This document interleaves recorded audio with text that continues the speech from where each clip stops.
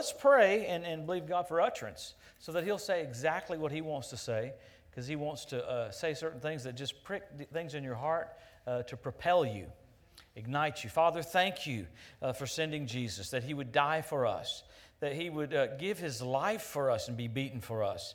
So, Father, help us in this hour, show forth the resurrection. Help us demonstrate that death could not hold you down. Lord, we thank you for utterance tonight. We thank you for blessing everyone that came. We thank you for an awareness of the time that we live so that we can make changes.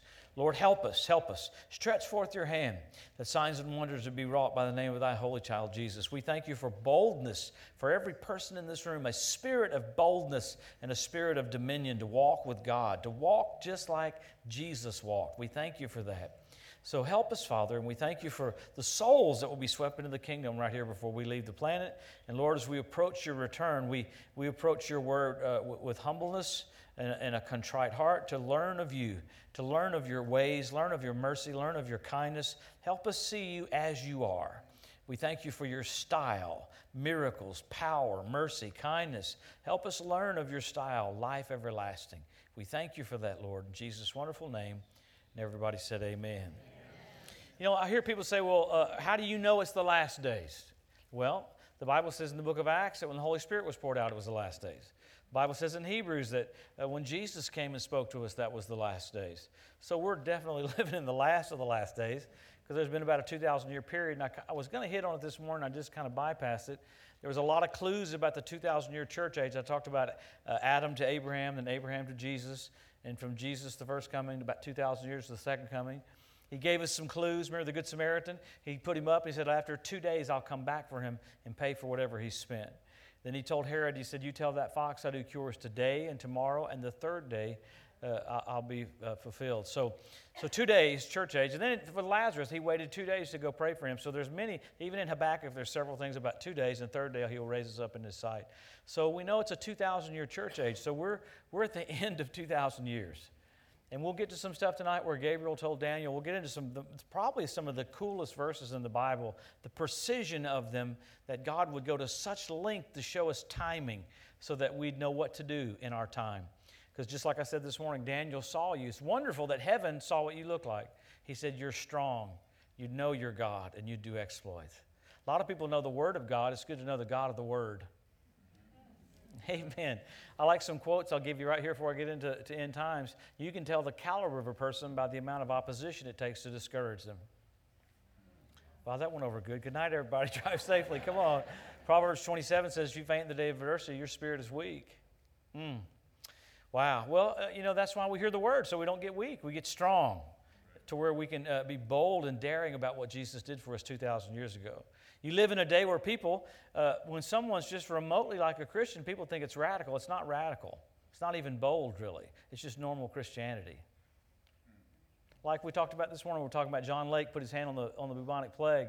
And they were asking him, how come you're not dying and all your workers aren't dying? You're going in with the plague and everybody's still alive. He said, well, put the plague on the microscope and I'll touch the edge of it and I'll show you.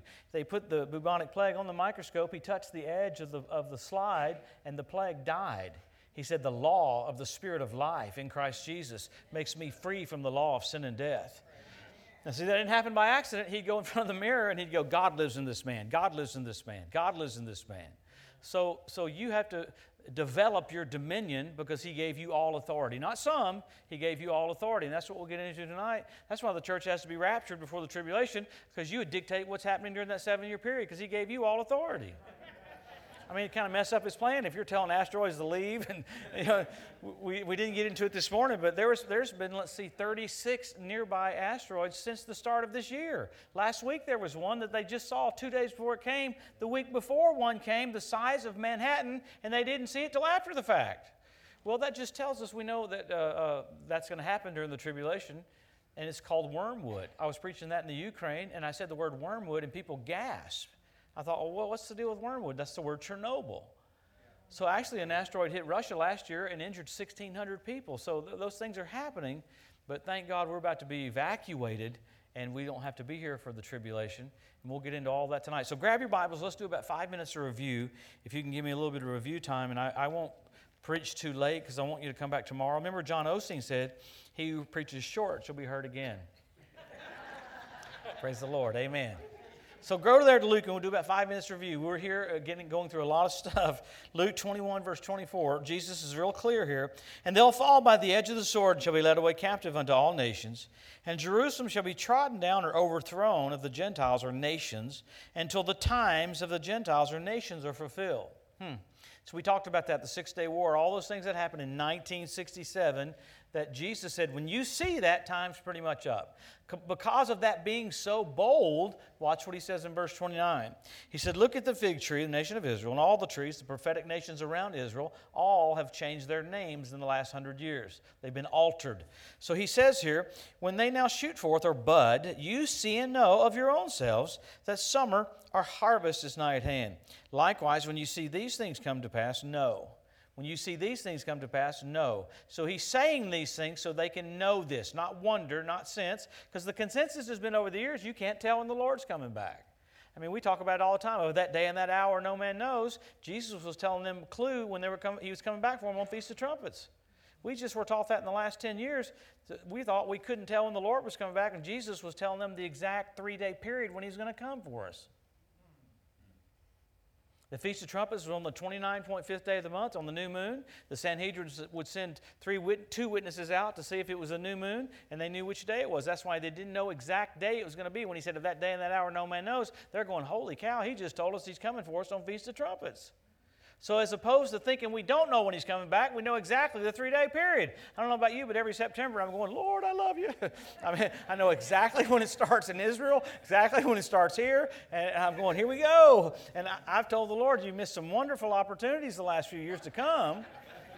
And I even told him, is your flux capacitor not working okay, like in Back to the Future? What do we need to do to make hit on all the cylinders? Because it is a pretty amazing miracle that all of a sudden he can say, come up hither, come up to the throne of God, and every born-again believer will be altered right there at that second. He's able to subdue even all things unto himself. That's how powerful he is, that at that call, everybody's body will be remade. Wow, that's radical. So I believe the flux capacitor is getting up to speed, so when it's time, he'll hit the switch and we'll be ready to go. Praise the Lord. Amen. If you don't know what the flux capacitor is, that's from Back to the Future. Hallelujah. Amen. All right, Jesus tells us some things that are really easy to get here. So then he goes on in verse 32, verily I say unto you, man, this is the crazy thing. Jesus said this. This is not some crazy end-time preacher. This is the Lord. He said in verse 32, verily I say unto you, this generation shall not pass away till all is fulfilled. Wow. So we know through all the things that we've talked about, it's us. So how privileged are we to be that called out group, to be in the church of the living God, that in the ages to come he'll show forth his goodness and his kindness to those that first trusted in him. We trusted in him when we couldn't see him. There's going to be a 1,000-year period where people will be able to see him and they'll still reject him. So he's going to tout the church during that 1,000-year period. So we're a specialized group that you happen to be living at the very end of the church age.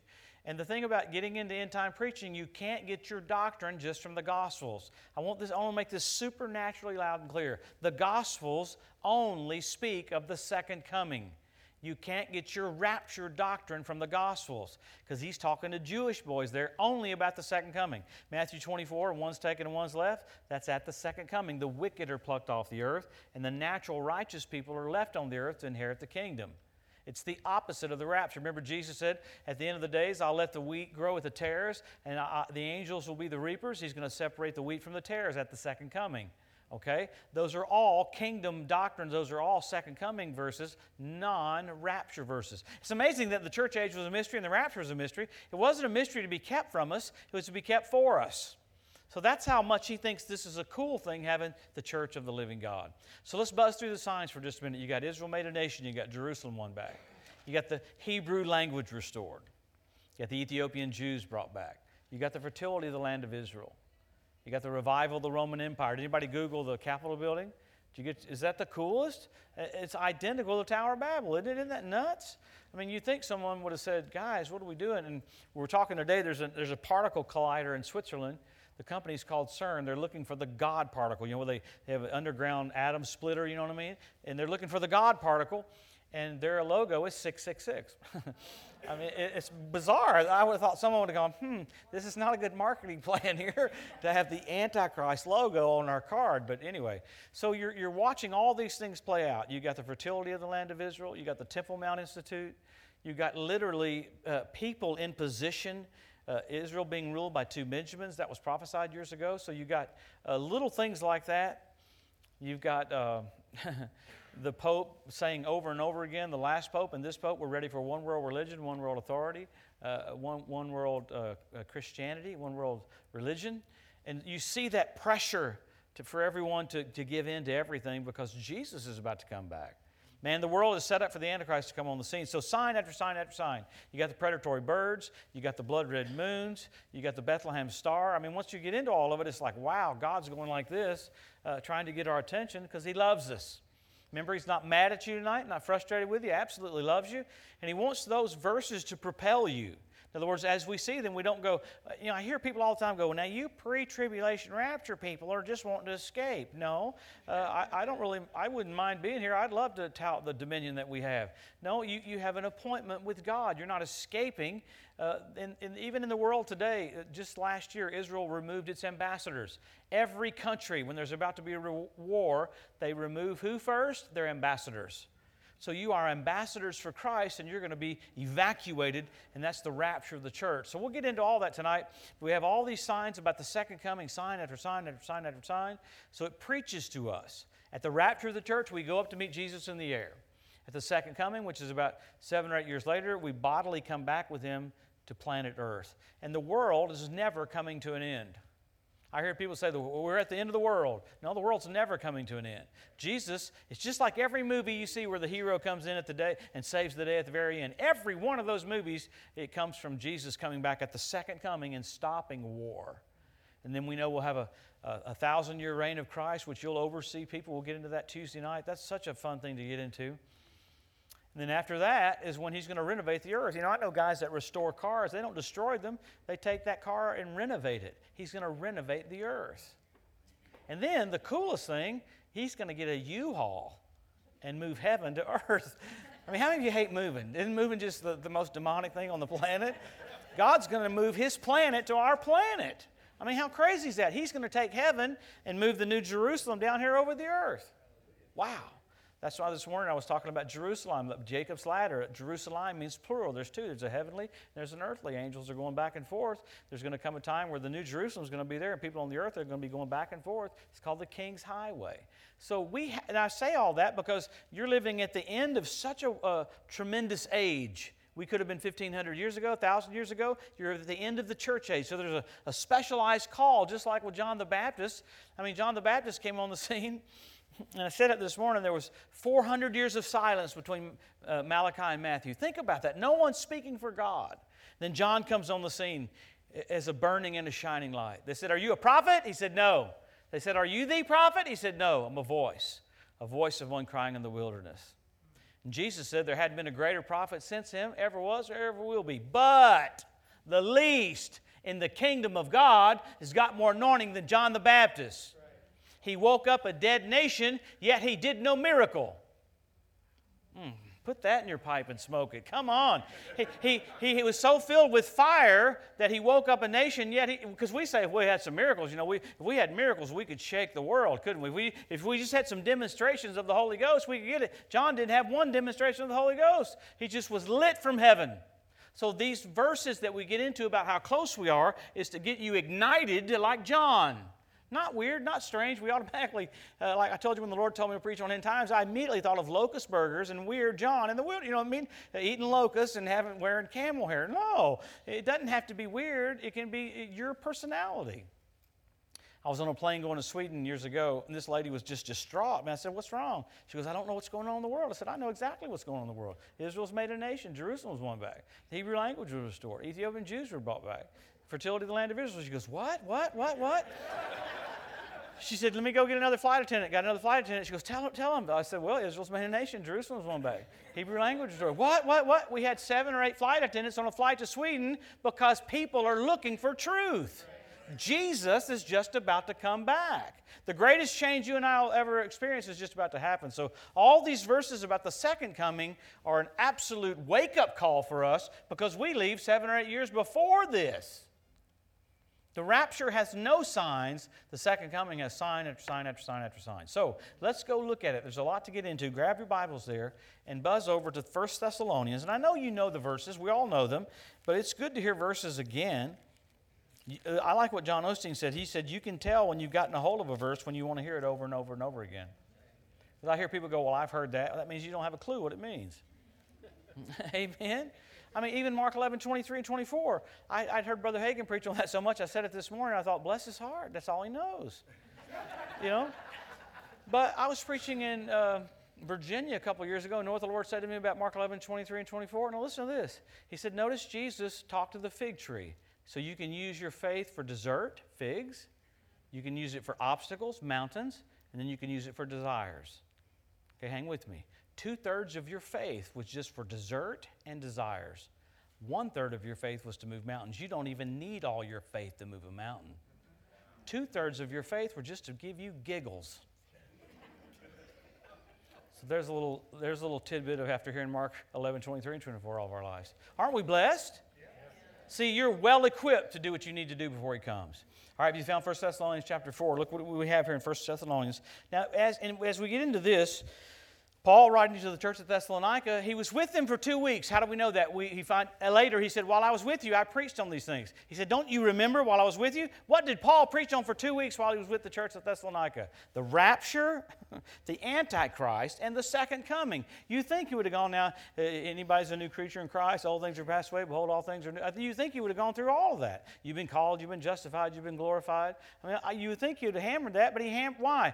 Nero was killing so many Christians that they thought they were in the tribulation. So Paul's writing these letters to let them know, don't worry, the Antichrist can't even be revealed until there's a departure. You can't have the Christ and the Antichrist here at the same time. The Bible calls you Christ. You're the body of Christ. What fellowship hath Christ with Belial? He calls you Christ. So Paul's letter here are all about straightening those things out. I mean, Nero was putting Christians, dunking them in oil, putting them up on a pole for night lights, burning them in front of everyone. So they said, man, this is so bad, we have to be in the tribulation. If I'd have been living then, I'd have said, dude, this ain't good. We're in the tribulation. Because that's pretty radical to kill Christian after Christian after Christian. But watch Paul's answer here in 1 Thessalonians chapter 4. Look at verse 13. Look what he says here. But I would not have you to be ignorant, brethren, concerning them which are asleep, that you sorrow not, even as others which have no hope. So notice this, he doesn't want you misinformed about the rapture of the church, so that you'd be happy and be hopeful. 2 things the Bible says don't be misinformed about: the rapture and gifts of the Spirit. Why? Right before the rapture of the church will have an outflow mentality of harvesting tools, gifts of the Spirit.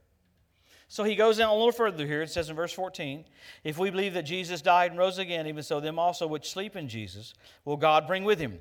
For this we say unto you by the word of the Lord, that we which are alive and remain unto the coming of the Lord shall not prevent or precede them which are asleep. For the Lord Himself shall descend from heaven with a shout, with the voice of the archangel and the trump of God. The dead in Christ shall rise first. And then we which are alive and remain shall be caught up together with them in the clouds to meet the Lord in the air, and so shall we ever be with the Lord. Wherefore, scare one another with these words. You'd think that's what he said, but really, they interpreted it comfort. It's the word exhort. It means to call near to God. Like, in other words, living just before you're about to be altered, get near to Him.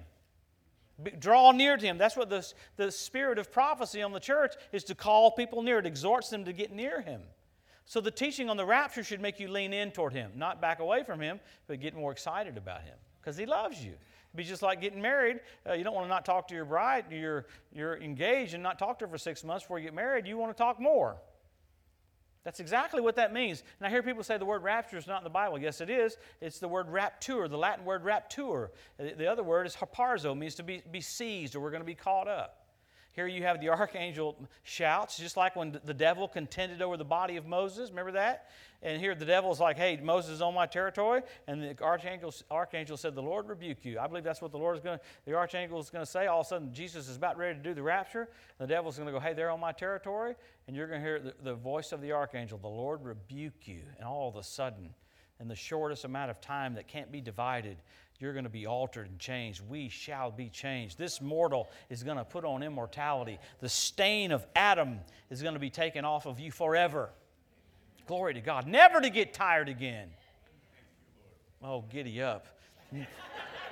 Never to gain weight again. Come on, you should be happy about that. Come on. Never gain weight. I mean, hello, that's cool. So what a great change is coming. We get a brand new body. We get retrofitted. So we're going to go up to meet the Lord in the air. You talk about a reunion. You get to be with all your loved ones.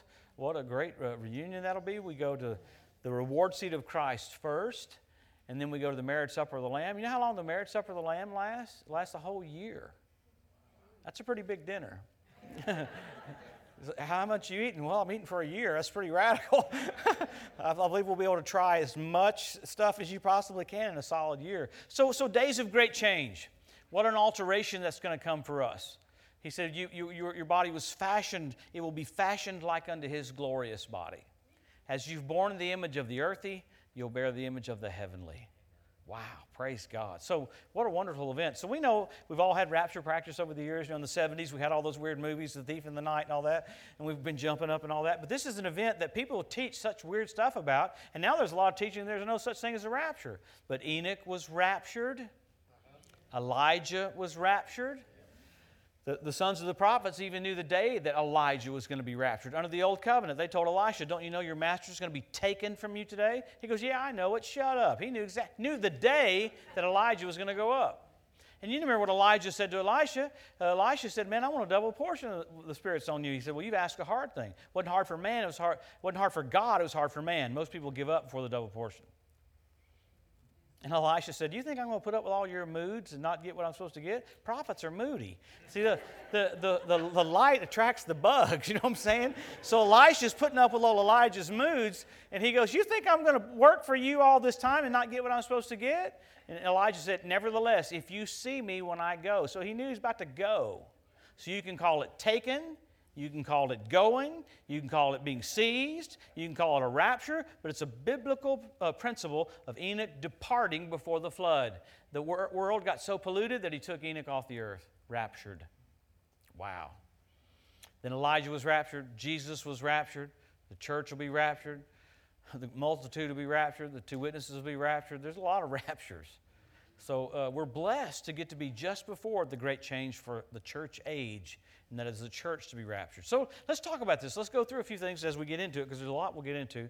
We'll get into Daniel's 70 week, and then we'll break for food at 10, and we'll come back till 4 in the morning. Okay, here we go. Now let's go a little further and talk about what's the purpose of the rapture. Okay, the purpose is obviously, number one, we're supposed to be there, not here. So you can't be there and here at the same time. A lot of weird teaching on that. It says, well, you can't got to be here during the tribulation. Well, you can't be at the reward seat of Christ, the marriage supper of the Lamb, if you're here on the earth. Okay, so you can't be in two places at once.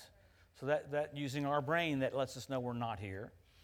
Also, the purpose is to get a brand new body. We talked about this a while ago, but we're going to. Think of the cherubim and the seraphim in the Old Testament. Remember how cool they are? I guess it's Isaiah 6, you know, the holy, holy, holy Lord God Almighty, which was and is to come. How'd you like to have a job like that? What do? I circle the throne, singing holy, holy, holy. That's all I do. What do you do tomorrow? I do it again. What do you do tomorrow?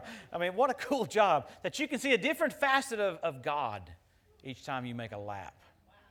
But they have two wings that cover their face, two wings that cover their feet, and two wings that they fly with. Isn't this amazing? This creature's created with eyes going all the way around his head, and it's the craziest depiction of a creature, and yet he's designed to be at the throne, but he still has to shield himself from God's glory. Remember in the Old Covenant, in Exodus 19, he said, put a fence around the mountain, lest they even get near to gaze at me and die. Not because God was mad at them, he's just holy, and they weren't holy. So he had to bring precaution so he didn't fry them. So God's going to get us a body where we can walk in and talk to Dad and our rods and our cones are okay. Wouldn't that be weird to walk in and talk to the Lord and you have to have Ray-Bans on every time you go in? Okay, here we go. Hi, Dad. No, that'd be weird. I mean, it'd be so strange. But that happened with Moses in 1 Corinthians chapter 2 and 3. Remember, he went in and talked to God and began to radiate so much they had to put a lampshade over him. They put a blanket over Moses. And he'd go in and talk to the Lord, take the blanket off, come out and radiate, shining, put a blanket over him. And the Bible says that was no glory in relation to what you have. Wow. Moses is radiating to where they had to put a lampshade on his head. Read it. It's what it says. They had to cover him because he's bringing too much light. So we're going to get us this body that can handle this. So always go to the Word, because we hear so many weird things taught. What's the Bible say our new body will be like? Well, you got to go to the Scripture. Remember on the road to Emmaus, remember Jesus was raised from the dead, and the disciples were walking there with him, and they didn't know who he was. It's kind of cool that he played tricks on them like that. Don't you love that? I love that kind of stuff. I love to hide behind walls and jump out and scare people. Jesus is walking with them, and they don't know who he is. And he said, hey, how come you guys are so sad? And he said, well, if you lived around here, they crucified our Lord. Because see, the Lord, first thing, he didn't want them sad. He wants you happy. So they would have let him go, but he would have kept right on walking, the Bible says, and they constrained him to stay for dinner. And Jesus sat down and took them through the Old Testament and showed them Christ in the Word. He's physically sitting there. I would have gone, hey, losers, it's me. That's what I would have said. He's so sweet, he took them through the Scripture. He's physically, tangibly in their presence and took them through the Word. Because the physical, tangible changes, the Word never changes. Amen. So they were so excited. You know, he broke a little bread, then all of a sudden he disappeared. And they said, did not our hearts burn within us the words that he spoke to us? His words are spirit in their life. Well, they're so freaked out, they went and told the other disciples, we saw him, he ate with us, he took us through the Bible, and then he disappeared. And they go, no, you didn't. I mean, how weird. Thomas says, no, you didn't. In fact, I don't, until I see the hole in his side, I won't believe. Until I thrust my hand in his side, I will not believe. You guys are nuts. Jesus walks right through the wall. Thomas, reach hither your hand. Thrust it into my side. Be not faithless, but believing. Don't you love it? Jesus knows every word you say. But the cool thing is they freaked out. He's a spirit. I mean, how cool is that to walk through the wall? He goes, no, handle me. A spirit hath not flesh and bone, as you see I have. So he immediately correct them, no, I'm flesh and bone, because they thought he's a spirit. He said, handle me. A spirit hath not flesh and bone. And you know, the first thing he said was, where is the meat? He didn't say, where's the kale? Didn't say, where's the broccoli? Didn't say, where's the salad? He said, have you got any meat? First thing he said, so in his glorified body, he walks through the wall and can still be handled and still has an appetite for meat. So see, we have this weird ethereal idea of what our future is going to be like. We're all in heaven playing harps. If that was true, we'd be in harp class right now. That's what the devil teaches people. We're going to go to heaven and worship for 40,000 years. That's all we're going to do. No, we don't. God's so cool. He's the coolest of cool. Even about the millennium, I remember I was preaching in Nebraska. I'm in Omaha, Nebraska today, but I can't remember the name of the town. What's the name of the town out there in western Nebraska? And the Lord told me, gosh, what town was I in? Help me, Jesus. Grand Isle. That's where I was. Grand Isle. Thank you. Because I'll never forget it, because the Lord said, tell them they've never seen a roller coaster until they see one in the millennium. You know, and everybody kind of freaks out like, roller coaster? There'll be a roller coaster in the millennium? Absolutely. And see, it gets quiet. We say, this is how religious we are. We don't think that there'd be cool things during the millennium. It's going to be just like right now, but with no curse. So you'll get on that thing. Do you want to go faster? Yeah, you know that they always say, do you want to go fast? It's going to be, take it up a notch. Come on.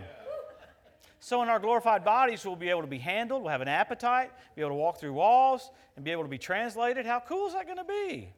So we need us a brand new body. That's the number one thing. Let's look at qualifications. This is a cool one, because man, is there a lot of weird teaching on the qualifications. Go to verse 14, and he gives you the qualifications for the rapture. He says, if you believe that Jesus died and rose again, even so them also which sleep in Jesus will God bring with him. So he's combining this. This is the qualifications to be in Christ. We're talking about it today. People, they want to make the qualifications if you're looking for him, or if you're hungering for his return. Those are all law verses to the Gospels. And it's amazing. He took you out of the picture. The rapture is not about you. It's about him. It goes real quiet when I said that. Let me say it again. The rapture takes you out of the picture. He's coming back for His body. In other words, if I was walking up here preaching with one leg, I'd be looking forward to getting my leg back. He's looking forward to getting His body back. We've not tried to make it about us. You say, well, I thought we had to be holy. He's already presented you holy, unblameable, and unreprovable in His sight. He basically takes the boasting out of, because we do the Barney Fife deal when we get to heaven. We'd walk like this. Oh, yeah, I got raptured. Oh, yeah. Well, that's exactly what we do, be Barney Fife. It'd be like, oh, yeah, I made the rapture. No, His blood purchased you, and that's the only way you make it in the rapture. I had a lady in Galveston, I've told you the story before, but she walked up to me. She goes, how dare you say all the believers are going to go up in the rapture? I said, well, He's coming back for a certain species, and that's what He's coming back for, His body. And she still wasn't satisfied, and the Holy Spirit loves to magnify Jesus. He loves to honor Jesus. He said, ask her whose works would she rather trust in, her works or Jesus' works? See, all these doctrines that say, you remember, pray that you might be counted worthy to escape these things and stand before the Son of Man. He's talking to Jewish boys there, because in the new covenant, new creation realities, you're Him. You're worthy. Said it this morning. Remember the 10 virgins. Well, I thought if you don't have oil in your lamp, you're not going up. He's not talking to the church there. Would Jesus need oil in His lamp? No. See, once you get into this dispensation, you're Him. 50% of the virgins got oil in their lamp. It's just like at the second coming. 50% of the people have gotten saved. Just like when Jesus was on the cross. One thief got saved, the other thief did not. That's the exact percentage at the second coming. But the qualifications for the rapture are to be in Christ. Now, you don't want to be living like the world. You don't want your garment spotted. Well, how embarrassing would that be if you're fighting with somebody the night before the rapture? But you know what? Even if you're screaming at somebody, you're still going to go up. You screaming at them is not going to change your nature. It's just going to make you look foolish. Because you should be sweet and kind, especially if you're about to see Jesus. You wouldn't want to be raptured and go, well, there's a pen out back we're putting you in for a while, and you've got to hang out with this group of people. Rats! You wouldn't want that to go like, okay, there's a remedial school that's not really for the cool people, but you're going to be hanging out there for, let's say, a couple hundred, maybe 300 or 400 years. What? No, it's not going to be like that. He took you out of the picture. Isn't it wonderful? You'll never suffer humiliation. He was humiliated for you. Amazing, amazing. So let's talk about this is the little bitty sliver of hidden reference in the Gospels, because this will bless us. It'll give us a little bit of insight into how cool the rapture is and the timing of the rapture. In John 14, Jesus said, in my Father's house are many mansions. Were not so, I would have told you. I go to prepare a place for you, that where I am, there you may be also. And if I go to prepare a place for you, I'll come again and receive you unto myself. Now, that right there was a Jewish wedding proposal. That's how a guy would ask a girl, get engaged, will you marry me? So I know the disciples are like, yep, I knew it. He's been out in the sun too long. He had a meltdown. He just proposed to us, because dudes don't propose to dudes. But he just said, will you marry me? So what would happen in the Hebrew Jewish culture, a man would ask a woman to marry him. They would be betrothed. The man would go back to his father's house, and his father would oversee the building of a honeymoon suite. But the father would tell the son when the room is ready. The son wouldn't know. Okay? So I've interviewed all these ladies, lady after lady after lady after lady in Israel. I said, now tell me, when this all happens, would you kind of know when the room was ready? She goes, well, of course we would. I go, how would you know? She said, word would come to us that the room's almost done. Because she said, we wouldn't want to spend hundreds of dollars on perfume, and it's another 6 months. We want to do it the night that he's going to come. She said, we'd almost know to the day. I said, to the day? She said, absolutely. Word would come to us. Words come to us in Omaha that we've had all the signs of the coming of the Lord, and we're about to see Him face to face. Well, see, as the bride there, they get excited because they're about to see the bridegroom. Well, you know what? The father would say, hey, your room is ready. Go get your bride. And with a shout, he would go out, and she would be listening for that. And she had made herself ready, and all of a sudden she would go out to meet him. That's a picture of the rapture of the church. So, man, what an escape we're about to have. Glory to God. If you like excitement, if you like fast, if you like cool, you're going to see fast, you're going to see cool, you're going to see all it wrapped up into one. Jesus. He's the fulfillment of all those dreams, of everything that you see that people try to get that fulfillment from in the natural. He's the King of kings and the Lord of lords. Wow. All right, let's talk about timing. We'll just get into all of it. We'll go all night. Is that okay? Let's just go for everybody done? Everybody toast? You got to go a little bit longer? We'll get into Daniel's 70th week for a minute. We okay? How many still glad you came? Okay. How many glad you're here, not in surgery? Come on. All right. It's good to be in church. All right, let's talk about the timing. The timing is kind of cool because the Lord's so amazing how He did certain things for us. So I just think that I wasn't taught these growing up as a kid in the Word of Faith circles. I wish I'd been taught this, but it's amazing how tradition goes on more than the Word, but thank God we can hold on to the Word. But we know that there were festivals in the Old Testament. They were not Jewish festivals. They were festivals of the Lord. And they were dress rehearsals. They were dress rehearsals for the real. So God's so cool, He gave them pictures of what would happen when Jesus would come. So the first dress rehearsal was Passover. So what happened on Passover? Jesus, the Lamb of God, takes away the sin of the world. Went to the cross on what festival? Passover. All right, what was the next dress rehearsal? Unleavened bread. Jesus was buried on the Feast of Unleavened Bread. Remember, they took 3 pieces of bread. The middle piece, they would fold it, they would pierce it, and they would break it. Jesus said, I am the bread of life. Born in Bethlehem. You know what Bethlehem means? Home of the bread.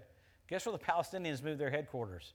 From Ramallah to Bethlehem, the birthplace of God. So He goes to the cross on Passover, flawless.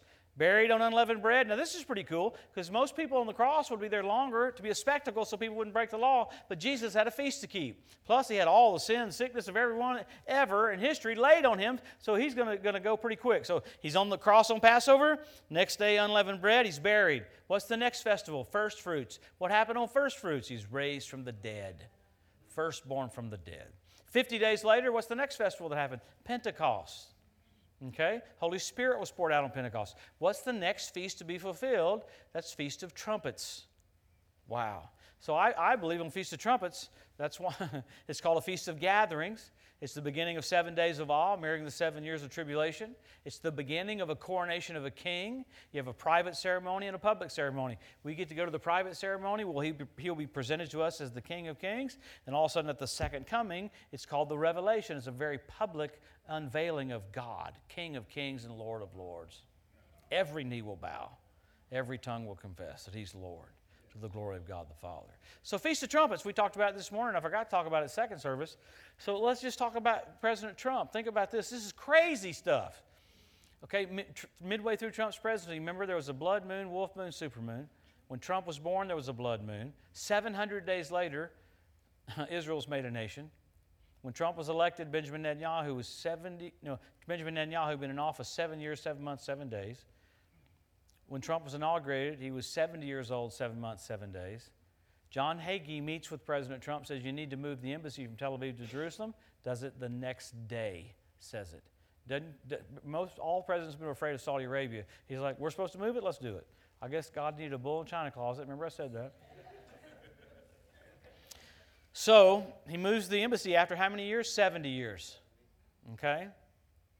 When you say President Trump and you say Vice President Pence, you're saying Trumpence, you're saying the coming of the Lord. So their names mean the coming of the Lord. Crazy. So this rapture's coming, and then you happen to have even peoples in leadership of a nation that's literally a forerunner to the millennial reign of Christ. I believe America's a forerunner. The blessing of God overflowing in America is a picture of the millennial reign of Christ. And the President of America and the Vice President of America, their names mean the coming of the Lord. So, I could be wrong. I've even looked at Enoch. Enoch was born on Pentecost, raptured on Pentecost. The law was given on Pentecost. Holy Spirit was given on Pentecost. So it could be so segmented that the church started on Pentecost, it'll end on Pentecost. Either way, in May I'm happy, in September I'm happy. So I'm going to be happy either way. Come on. I got enough brains to go, if it's not September, I'll be looking for it in May. I don't care. I just know it's soon. I'm telling you, it's so soon that it's kind of shocking. It's alarmingly soon to know that we're about to vacate and there's not more excitement in the church. I mean, it's just like there should be just a wild excitement. The King's coming, the King's coming. I thought right before the coming of the Lord, people would be running to each other. Wow, we're getting ready to be raptured. Woo, come on. And I believe just before that time comes that you'll have knowledge of it. Just because the Bible says you'll have knowledge of it. You are not in darkness as that day would overtake you as a thief. Let's just read that, and I want to get to Daniel. Go back to 1 Thessalonians. You got your Bibles there? It's good to have your Bibles. Remember, it's good to write in your Bibles. Remember, dirty Bible, clean Christian. Clean Bible, dirty Christian. Look at your neighbor. Come on. Ooh, uh-oh. So look at chapter 5 of Thessalonians. Look there at verse 1. But of the times and the seasons, brethren, I don't have any need that I write to you. Yourselves know perfectly that the day of the Lord so comes as a thief in the night. Watch this. When they, the world, shall say peace and safety, then sudden destruction comes upon them, the world. Not us, them. As travail upon a woman with child, they, the world, shall not escape. But you, brethren, you're not in darkness, that day should overtake you as a thief. You are the children of light and the children of the day. We are not of the night nor in darkness. And then he goes on several times to say God's not appointed us to wrath. So you have so much authority, Jesus has to take you off the earth. I remember, man, I can't believe I'm going to give you this, but I remember I was preaching in Pittsburgh years ago. I'd prayed for a family there, had a baby that had Down syndrome. This was, almost 30 years ago. The baby was mongoloid. The baby got healed of Down syndrome. The parents were so freaked out, they were like, this is amazing. Because went back to the doctor, the chromosomes don't get better. They changed. The doctor freaked out. So they have a 13-year-old, but he didn't have Down syndrome, but they said maybe 10, 15 years later, said, would you pray over our 13-year-old? I said, sure, every 13-year-old needs some good prayer. Amen. So I was there, and I was preaching on heaven that night. I never preached on heaven. I never preached on heaven before or since, and for some reason I felt like I was supposed to preach on heaven. But the youth were not in there. They were out in their class because I'm going to lay hands on that 13-year-old when they finish their class and come back in. So we finished preaching, and they went and got the youth, and there comes that brother I know, the family, they own a parking garage, and real sweet family. I've been to that church maybe 25 times, see them every time. I'm so excited about your baby that got healed of mental retardation. So let's pray over the 13-year-old. Laid hands on the 13-year-old, and what did I pray? I prayed exactly what my mother made me confess while I was growing up every day. He's a disciple taught of you, Lord. Great is his peace and undisturbed composure. He delights himself in you, and you cause him to ride on the high places of the earth. In his pathway there is light, and there is no darkness at all. And I prayed some other things. He fell out under the power, and he just laid there for a while. Well, you finish the service. You know how you kind of talk to folks or whatever? He's out. I have a golden retriever, and this guy was doing just like my golden retriever. That little boy was laying on the ground moving just like a golden retriever dreams. You know what I'm saying? So the kid's out under the power. The parents are like, what do we do? I said, just let him enjoy it. It's okay. So he's out under the power for a long time. We finish up. We go back to the tape table, and he's still laying there out cold under the power of God. And they said, what do we do? I said, well, pick him up, take him home, I guess. I guess if he doesn't wake up, just let him enjoy it. I don't know. I don't know what to do. Just I would say, let me enjoy this. So they take him home in the middle of the night. He wakes up, starts screaming. He goes, hey, I just went to heaven. And they said, shut up, go back to sleep. It's 3 a.m. He goes, no, I saw Grandpa. He said, Grandpa took his biscuits and gravy and scraped his gravy. Isn't that cool to know there's biscuits and gravy in heaven? He's eating his, so they go, wow, he did see Grandpa. That's how he scraped his biscuits and gravy. There was a certain way he did it. He goes, that was cool, but the coolest thing was Jesus. Jesus came walking in with this golden stick. A scepter of righteousness is a scepter of my kingdom. He walks in with that golden stick and tells that 13-year-old boy, I don't have any authority in the earth. I gave it all to my church. That next night, that 13-year-old got out in front of the whole church. He didn't go, I tell you, he's the same yesterday, today, and forever. No. He said, Jesus stood there and told me, I have all of his authority. So you have to be evacuated because you've got too much authority. And see, sometimes we don't realize that, but here Paul talking in 2 Thessalonians, he said, don't worry, the Antichrist can't be revealed until there's a departure. The word departure, there's the word apostasia. It's not a apostasia, it's the apostasia. The root word is the same word that Enoch departed before the flood.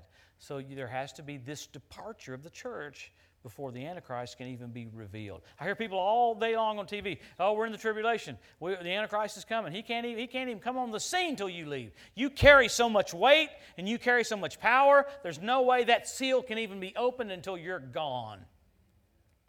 Think about that. When Jesus walked into town, immediately the devil said, have you come to torment us before the time? Immediate submission. That's how Lucifer thinks about you. Immediate submission. When you just pop your head up like that, he goes, there's a child of God, knows the name of Jesus. Immediate submission. So you have to depart so we can go back to Old Testament time. With that, let's go back to Daniel and look at that Old Testament time. We'll sing this portion. It'll be very powerful. That's just a joke. Praise the Lord. Trust me, we won't do any singing. All right, we'll go through this really quick. This is so cool. It's so neat how God's so cool to give us verses that show us things so plainly and clearly. Now, the first part of this is a little complex, but just hang with me for a couple minutes because it's a lot of information in about 3 verses.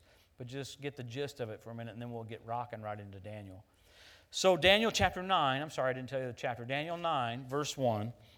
In the first year of Darius, which was the son of whatever that was, which was the seed of the Medes, which was made king over the realm of the Chaldeans, in the first year of his reign, I, Daniel, understood by books the number of years whereof the word of the Lord came to Jeremiah the prophet, that he would accomplish 70 years in the desolation of Jerusalem.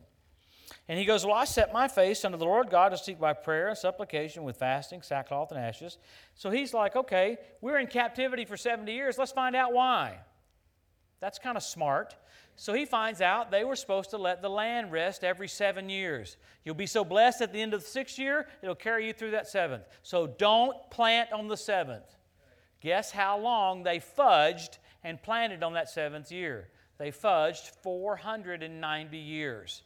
So they owed the land back exactly 70 years. Look how flawless God is in the Old Covenant.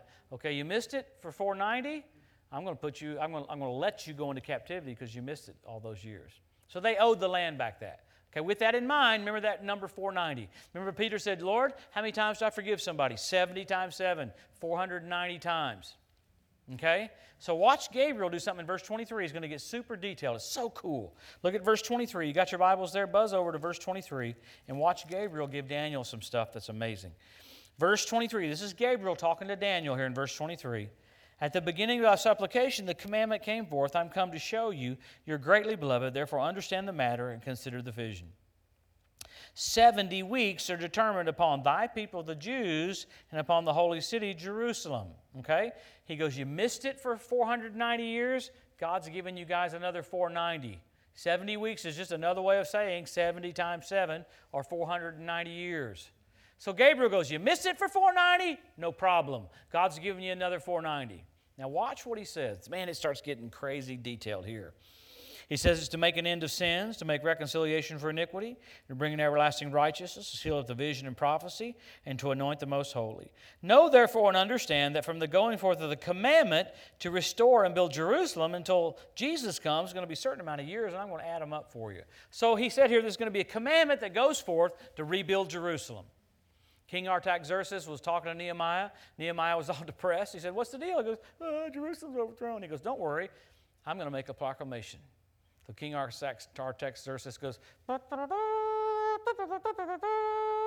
we shall rebuild Jerusalem. Gabriel said, when the commandment goes forth to rebuild Jerusalem until Jesus comes, it's going to be 483 years. Okay?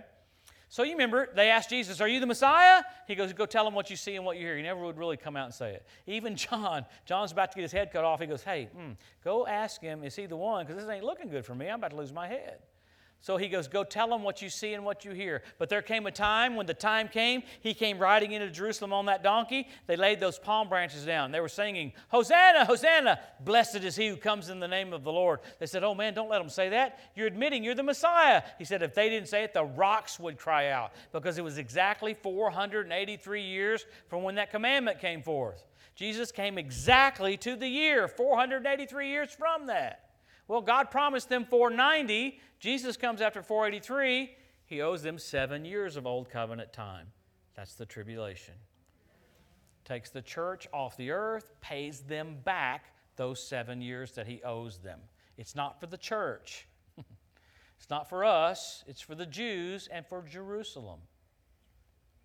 So see how we kind of want to make everything about us, which we're a big deal. The church is a huge deal, but we're actually going to hand off to the Jews, and God's doing all this stuff so he can present himself to his brethren just like Joseph. So think of a 7-year period, man. It's the most detailed 7 years ever in the Bible. Daniel fills it up, and the book of Revelation fills it up. Why would God go to so much trouble? Because he loves them so much, he wants to be able to go, I put all that in my book so you'd have a heads up. The book of Revelation is basically a left behind book for the Jews because we're not here for most of it. Let me say that again. The book of Revelation is a left behind book. They're going to get that book and go, holy cow, the first seal, the second seal. They'll get one. They're so smart, they'll go one by one. Buckle up, this next one's not good. This one's got war and got famine. Buckle up. I have a friend of mine that got a Jewish man saved in England, and it was so cool. This guy owned half of downtown England. He had an Aston Martin, and my buddy put his phone there on the exhaust pipes and had him rev that V8 up, so I could hear that V8. It just blessed me. My buddy got him saved. Jewish man got him born again. Asked Jesus into his heart. got him Brother Hagin's book on how to be led by your Spirit. 4 days. My friend asked that guy, so what do you think? He goes, well, I have a witness and an unction to do this. He goes, you have a what? He goes, well, I have a witness and I have an unction. After being saved for 4 days, he knew how to be led by his Spirit. So we're going to depart, and you talk about the spirit of supplication going on. They're going to go to the book of Revelation. No. Chapter 4, chapter 3, chapter 5, chapter 6. They're going to know right where they are, and it's sad that they're going to think that the Antichrist is the Messiah, but as far as events happening and unfold, they're going to watch them go right in order. And God put all that book in there. You see, some people go, I don't understand the book of Revelation.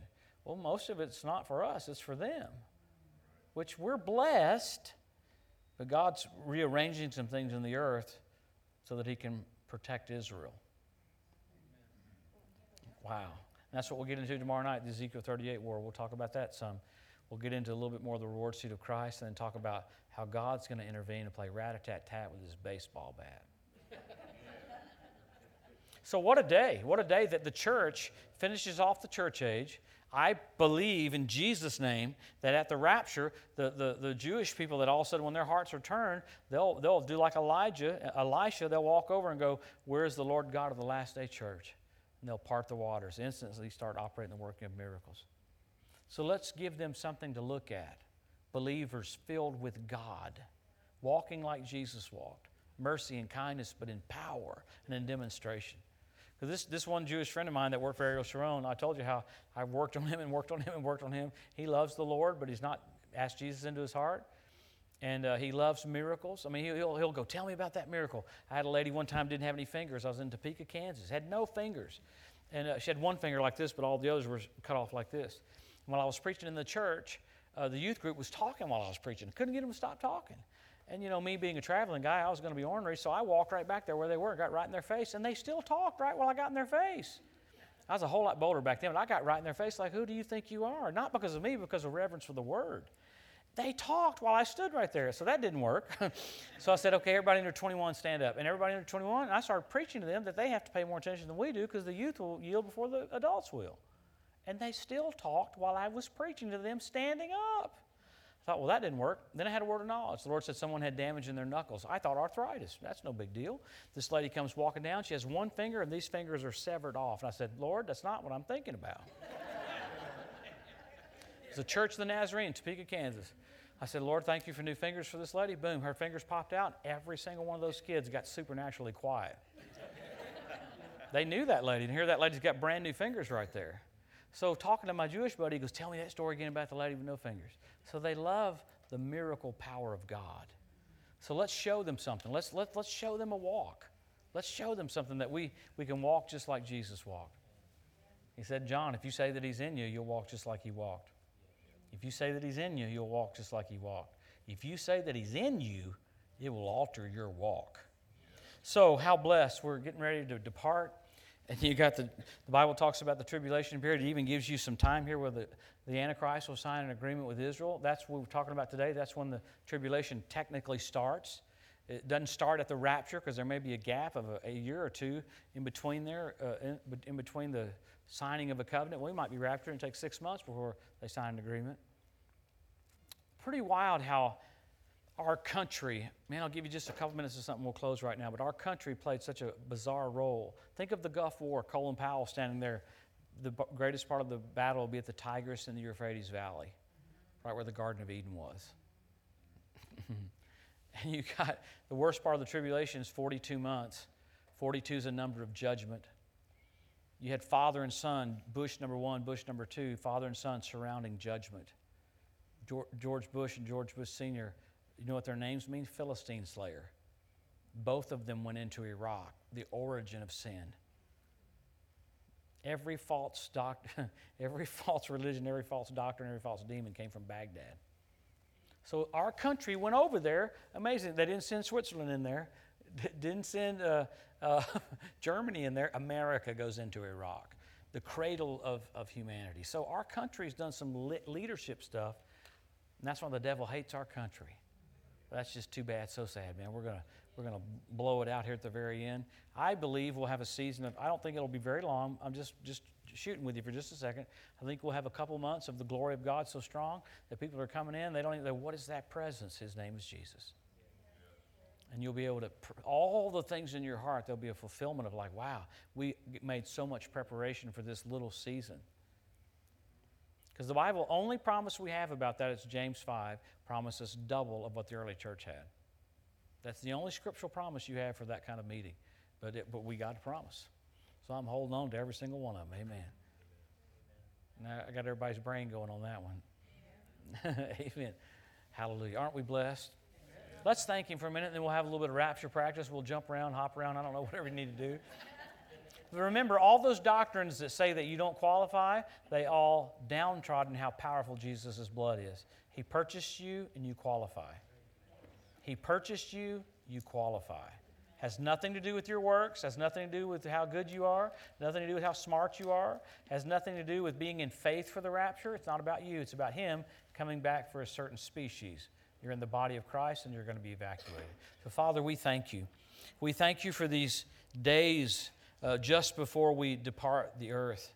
May we have such a mentality to be doing your will. Help us all, Father, finish our course. Every single one of us, I ask you that we finish our course with joy, looking unto you, Jesus, the author and the finisher of our faith.